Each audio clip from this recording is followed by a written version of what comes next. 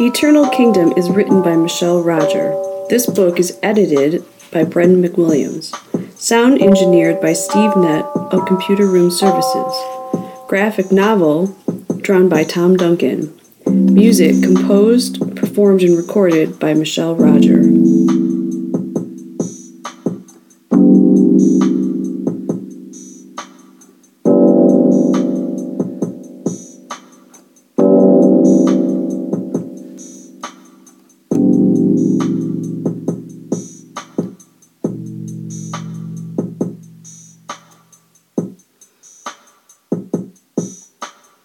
Eternal Kingdom, Chapter 11.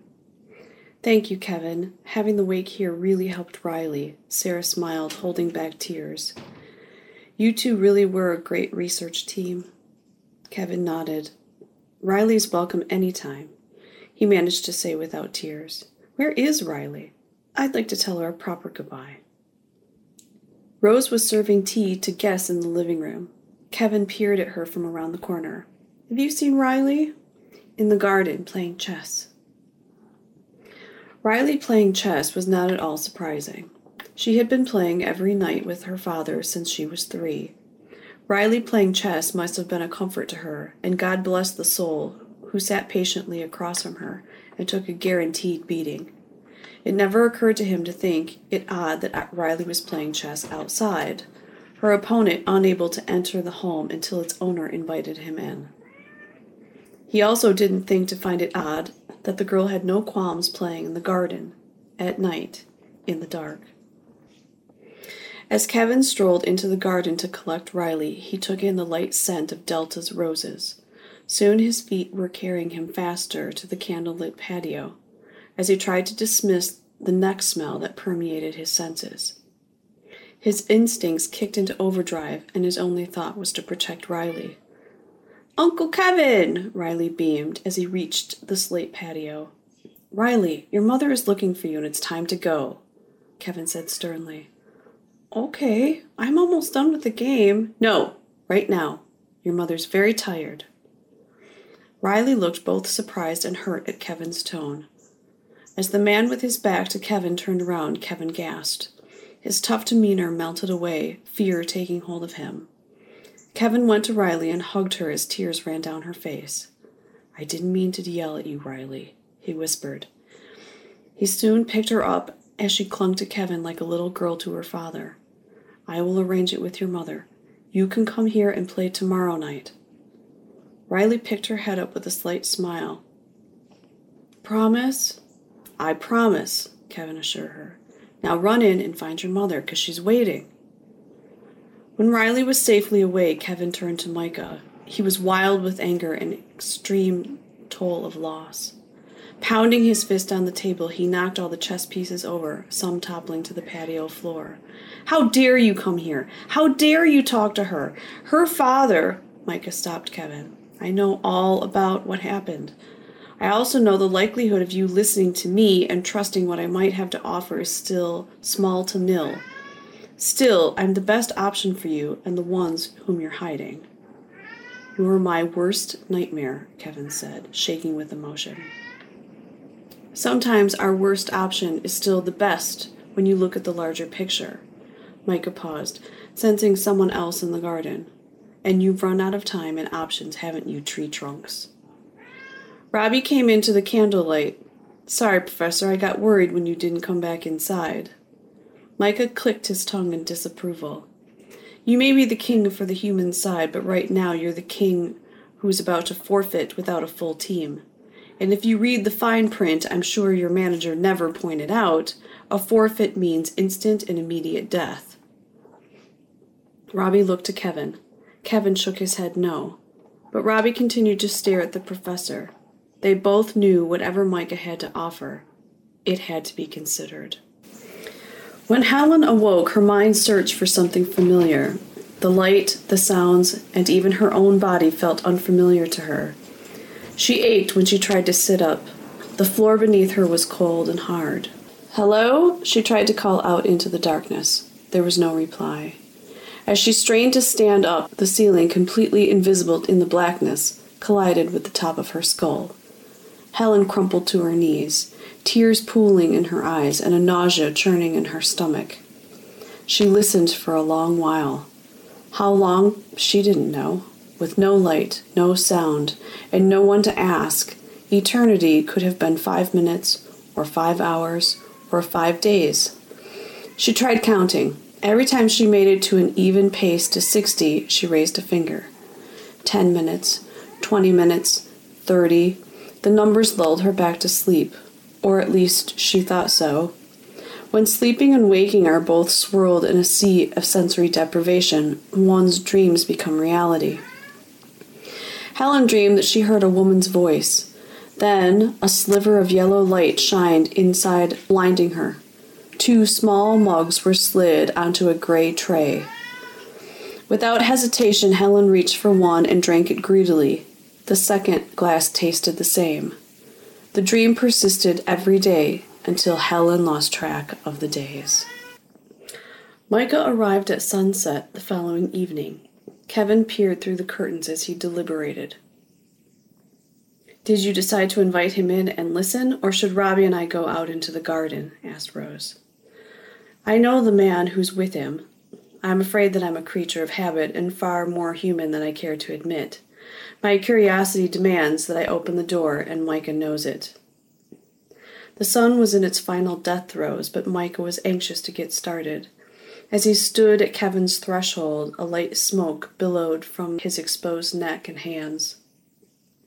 Kevin opened the door. He stared both of the men down. "George, the only reason I'm letting you into my house is because my wife said you were the most decent human being on the planet, and I never second-guess my wife's judge of character. That being said," Kevin held up a large wooden cross, "I won't hesitate to use this. Are we clear, Micah?" Micah and George nodded yes, and Kevin invited them in. The smoke rose from Micah's collar, leaving a trail as they made their way to the kitchen table.